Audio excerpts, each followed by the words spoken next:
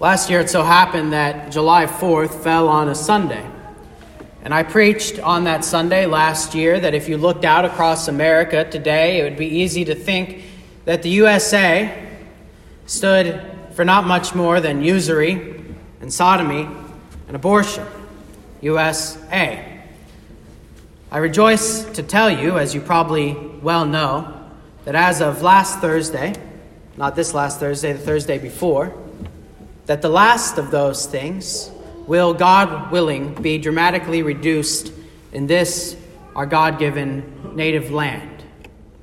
The downfall of Roe versus Wade has dealt a significant blow to the child sacrifice industry of this country.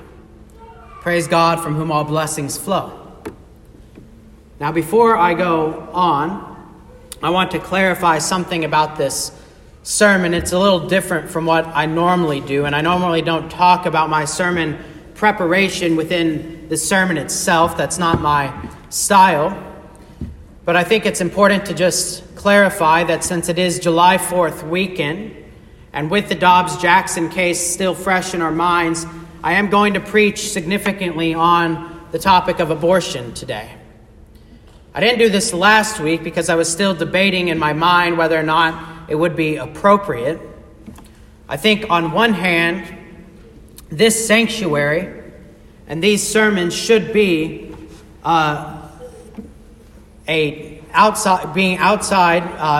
taken out, a separation from the world. You should come in here and be separate from the world which practices such obscene things. And I would love nothing more, really, than to be able to just sit here and give you a deep dive exegesis on the story of the prodigal son, one of my favorite parables in the scriptures, and to leave it at that. However, on the other hand, while we are not of this world, we do live in this world. And we live in this country that God has given us. And He has given us this country as a gift. He has given you a place to live, valleys green and mountains high to walk on and to walk in. And He has given you a government for your good. Paul is clear in Romans 13 that every government is instituted by God for the good of people to preserve peace and punish wickedness. And it just so happens, especially that in our case, this government that God has given us happens to be a government, quote unquote, by the people, for the people. You are part of the government in this country.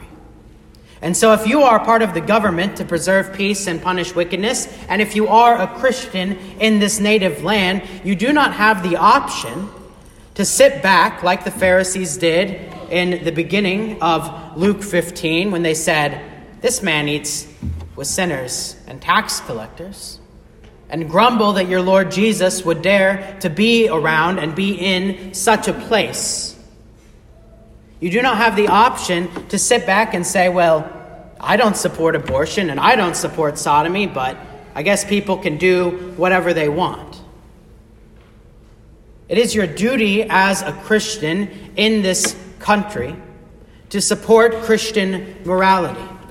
It is your duty in this country, by the people and for the people, to be a people who knows God's word, and knowing God's word, seek to advance it in this place. You can think about that Francis Scott Key hymn that we sang at the beginning of the service, "Before You, Lord, We Bow." The same guy who wrote the Star-Spangled Banner said, I'm looking out at this land and I want God's word to dominate.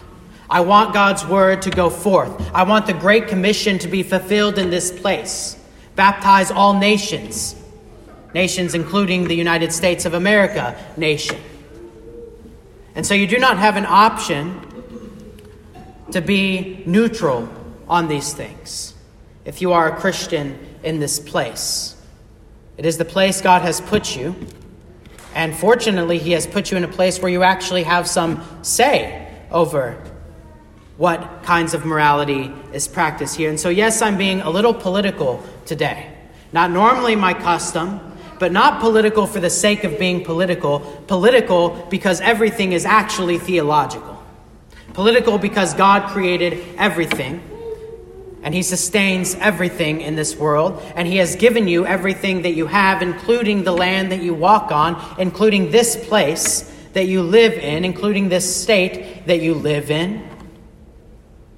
And perhaps most of all, in our topic for today, he has created those babies in those wombs that need defending. And shortly, another reason that you also can't really ignore this on a more practical level is because this is close to home.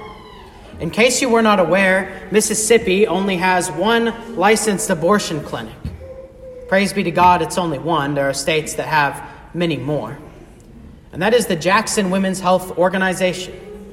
In Jackson, Mississippi, a 3-hour and 18-minute drive from here. You can go over to South Haven, you can hop on I-55, and you can get down there relatively quick.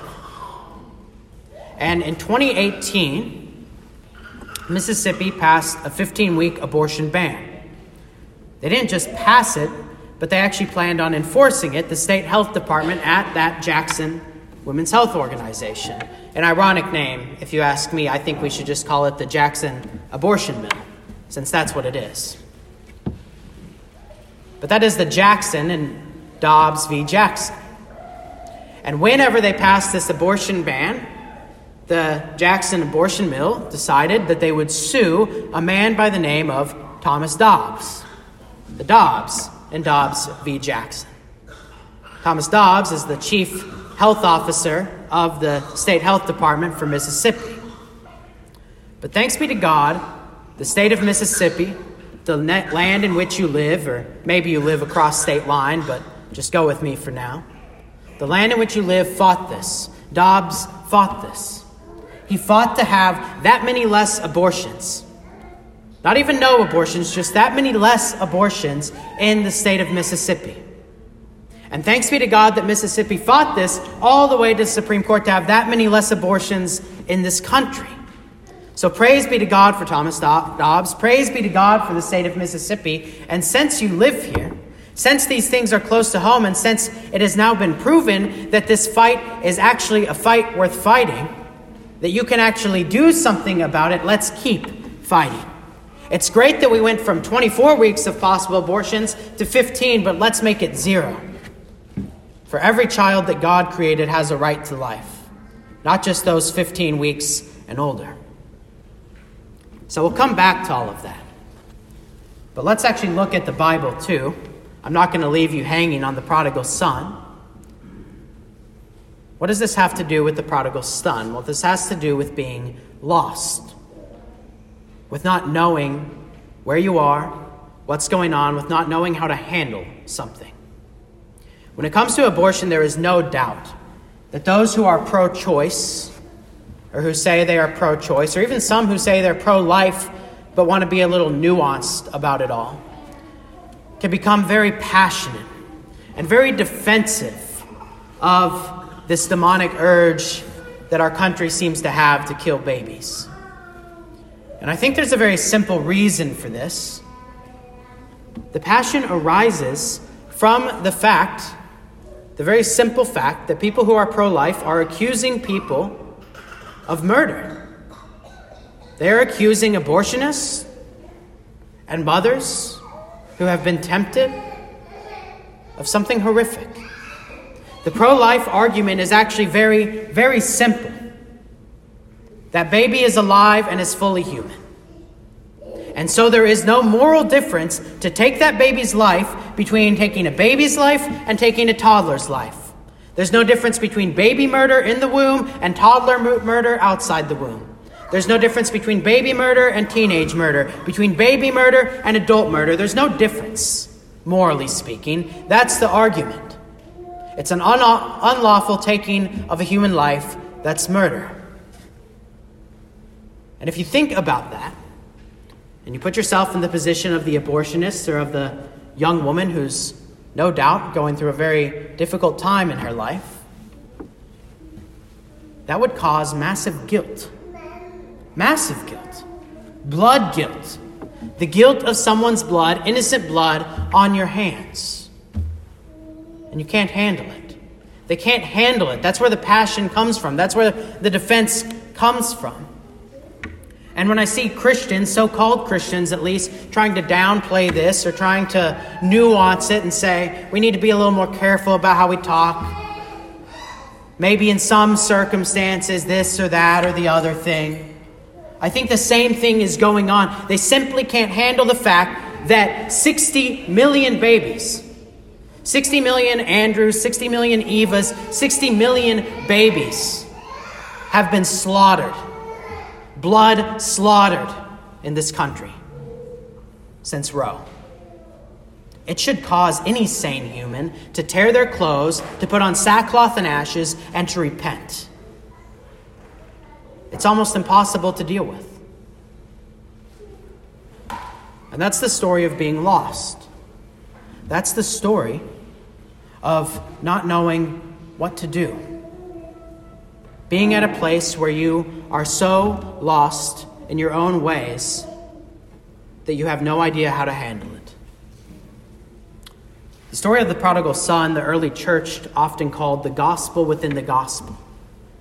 And that's because probably more than any other story, any other parable of Jesus in the New Testament, it summarizes the message of the gospel so succinctly and clearly. The message of slavery to sin, to repentance, to reconciliation with God.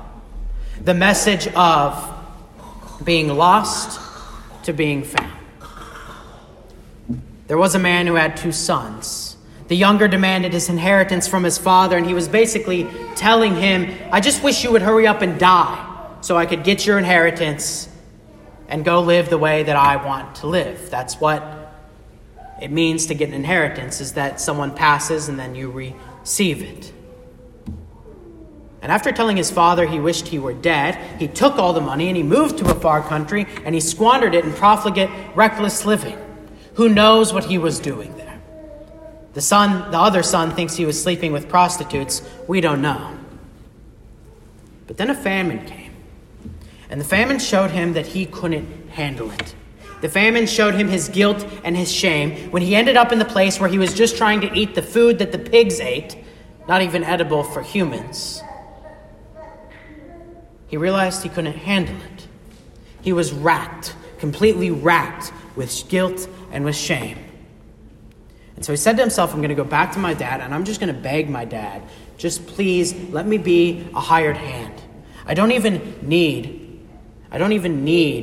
to be your son anymore. Just let me be a hired hand. And when he got there, something amazing happened. The father took on his shame and his guilt.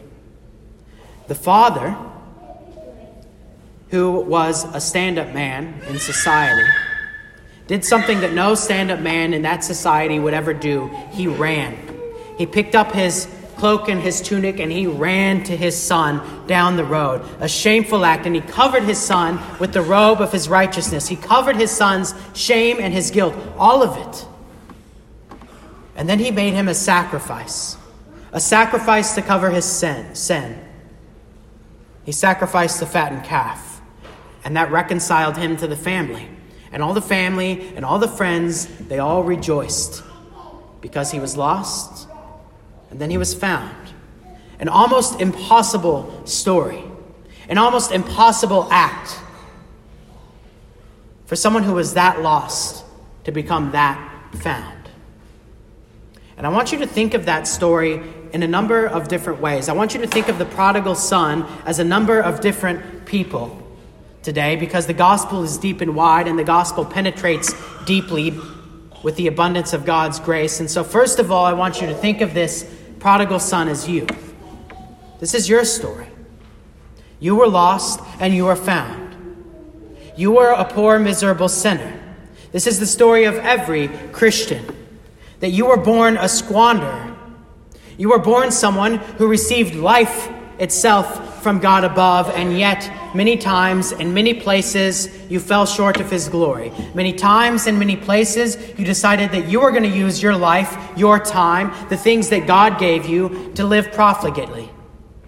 To go off and do the things that you wanted to do that gave your passions and your desires that little bit of happiness that you had for a moment until you realized how messed up it all was. And instead of following his ways, instead of following his statutes, instead of following his love, you took the things into your own hands. And you wanted to follow your ways and make up your own statutes, whatever was convenient for you. And yet you are here. And he showed you his love. And he showed you his law. He did something, sent to you some kind of famine to show you that you are a poor, miserable sinner.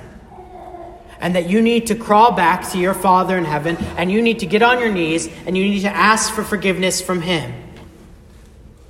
And you know what is amazing?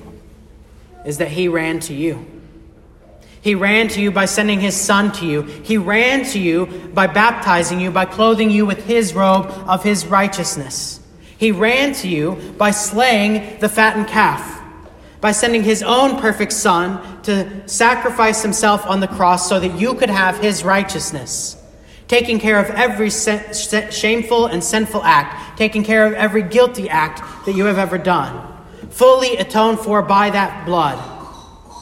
Blood guilt requires blood sacrifice, and that's what he gave you. He gave you the perfect, unblemished Lamb of his Son, Jesus Christ, to cover all your sins. He restored you to fellowship, and all the angels, all the family, all the friends, the whole company of heaven rejoiced. And they still rejoice today over one sinner who repents. Praise God, from whom all blessings flow. So first, it's your story. It's also other people's stories too. Consider these people. It's the story of Bernard Nathanson. Bernard Nathanson was a secular atheist Jew. He was born in 1926, and by the 1960s, he ran the largest abortion clinic in America. He says, in his memoir, he presided over 60,000 baby murders, baby killings. That's what he calls them. God gave Bernard Nathanson the inheritance of life and the inheritance of medical talent and skill. But he thought he'd do things his own way as he saw pleased him and pleased the world. But then something happened. As the famine was to the prodigal son, so were ultrasounds to Bernard Nathanson. When the technology came available for him to see what it was that he was doing, he became overwhelmed with guilt and with shame. And he became one of the biggest pro-life activists of the 20th century. In the 1970s and through the 1990s, he was writing books. He published the famous documentary, The Silent Scream, and he realized all that he had done. And how could a God forgive a man like that? How could God forgive someone who so often and so regularly blasphemed the name of Jesus, and a mass murderer at that? But you know the story. The man who is racked with guilt and shame, the man who had done so many horrible things that you can't even imagine, the Father welcomed him home. In 1996, Nathanson was baptized. Nathanson converted.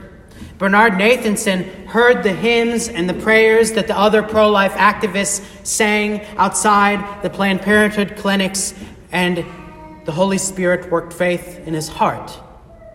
And the Father welcomed him home. No questions asked. He didn't let him explain all of the excuses and all of the things that he had done. Remember when the prodigal son came home, he couldn't even finish his speech that he had prepared for his father. He simply welcomed him home. He was baptized. As I said, it seems almost totally impossible to deal with. To deal with the blood guilt of 60 million babies, almost impossible to deal with.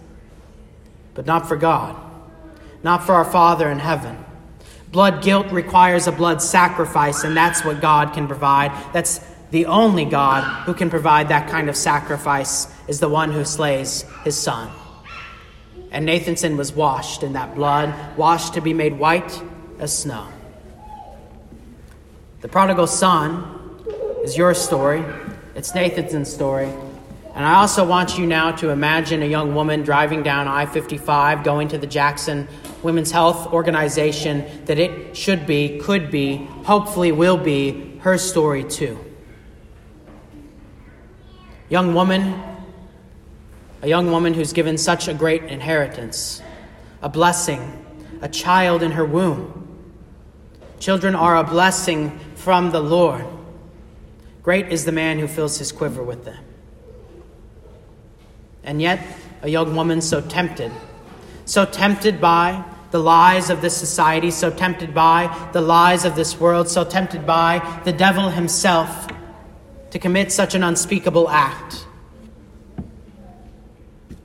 And if that woman does do that act, and there are women who have, many women who have, whether of their own sinful accord or whether being tricked and tempted by the devil and the world to do so,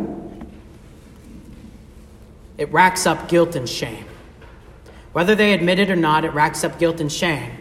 Now, thanks be to God, you can find many women nowadays who have gone through such an experience. And they will tell you, the guilt is great, the shame is magnificent. But thanks be to God through Jesus Christ who delivers us from this body of sin. For blood guilt requires a blood sacrifice, and I want you to know, for your friends and for your neighbors, I want you to know, for you yourself, if you've ever experienced anything like this, that the blood sacrifice is available. The blood sacrifice has been made, and the guilt and the shame can be washed away. And so for that young woman driving down I-55, Christ's sacrifice, it's for her too. The blood sacrifice is for her as well. And that is the only thing, the only gospel, the only being found from once being lost that can deal with this kind of guilt, with this kind of shame. And so be ready with that message, dear saints. Be ready with that blood sacrifice. Be ready, like the Father was ready to welcome home his Son, to share that message with those who need it. Be ready with the gospel within the gospel. For not only do we know what the truth of abortion is, but we are the ones, the church, Jesus Christ, is the only one, the only thing needful, the only one able to deal with the guilt and the shame, the only one able to deal with blood guilt. Is the only one with the forgiveness that can cover even massive, even great, even prodigal, even profligate sins. It's the story of the prodigal son. It's the story of you. It's the story of Bernard Nathanson. It's the story of the young woman. And I'll leave you with this. I hope today that it is also the story of this country. For this country was given an inheritance. This country was made by God. The people in this country have been put here by God. And there was a time when this was, at least in some ways, a Christian nation. This country was founded on the principle that men should be free to worship the God who gave the right to life. The right to life, and we know who that God is. There was a time when families everywhere bowed down every week at Christian altars, rather than at the altars of convenience, rather than at the altars of usury and sodomy and abortion. But let's be honest, we've squandered that inheritance. We have turned from our Father, and we have decided rather to be like the Baal worshippers of the Old Testament who embraced debt slavery, who embraced child sacrifice, who embraced sodomy and other such sins. But you know the story. We can turn back. There are many out there who will say it's too late. We're too far gone. To hell in a handbasket. Just going to live my life. There are many out there who will be like the older son, who will grumble and complain, and who will say, well, I never did all of that. And so now I'm just going to be bitter about it. But we can turn back. We can repent. And God will hear us. He has heard the prayers of Christians for the last 50 years praying for the end of Roe v. Wade in this country. and he answered the prayers. And so, dear saints, this July 4th weekend, let's start to go home. When you look at the USA, be like Francis Scott Key again. Don't look out over all the sinners and tax collectors and prostitutes and say, ugh, Jesus receives sinners and eats with them. But remember first that you were that sinner.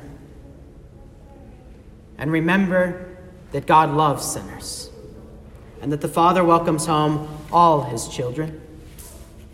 And so tell them. Tell the users, tell the sodomites, tell even the abortionist, tell the young woman driving down I-55.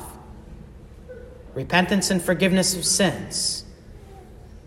Jesus said it best, go therefore and make disciples of all nations, baptizing them and teaching them all that I have commanded you.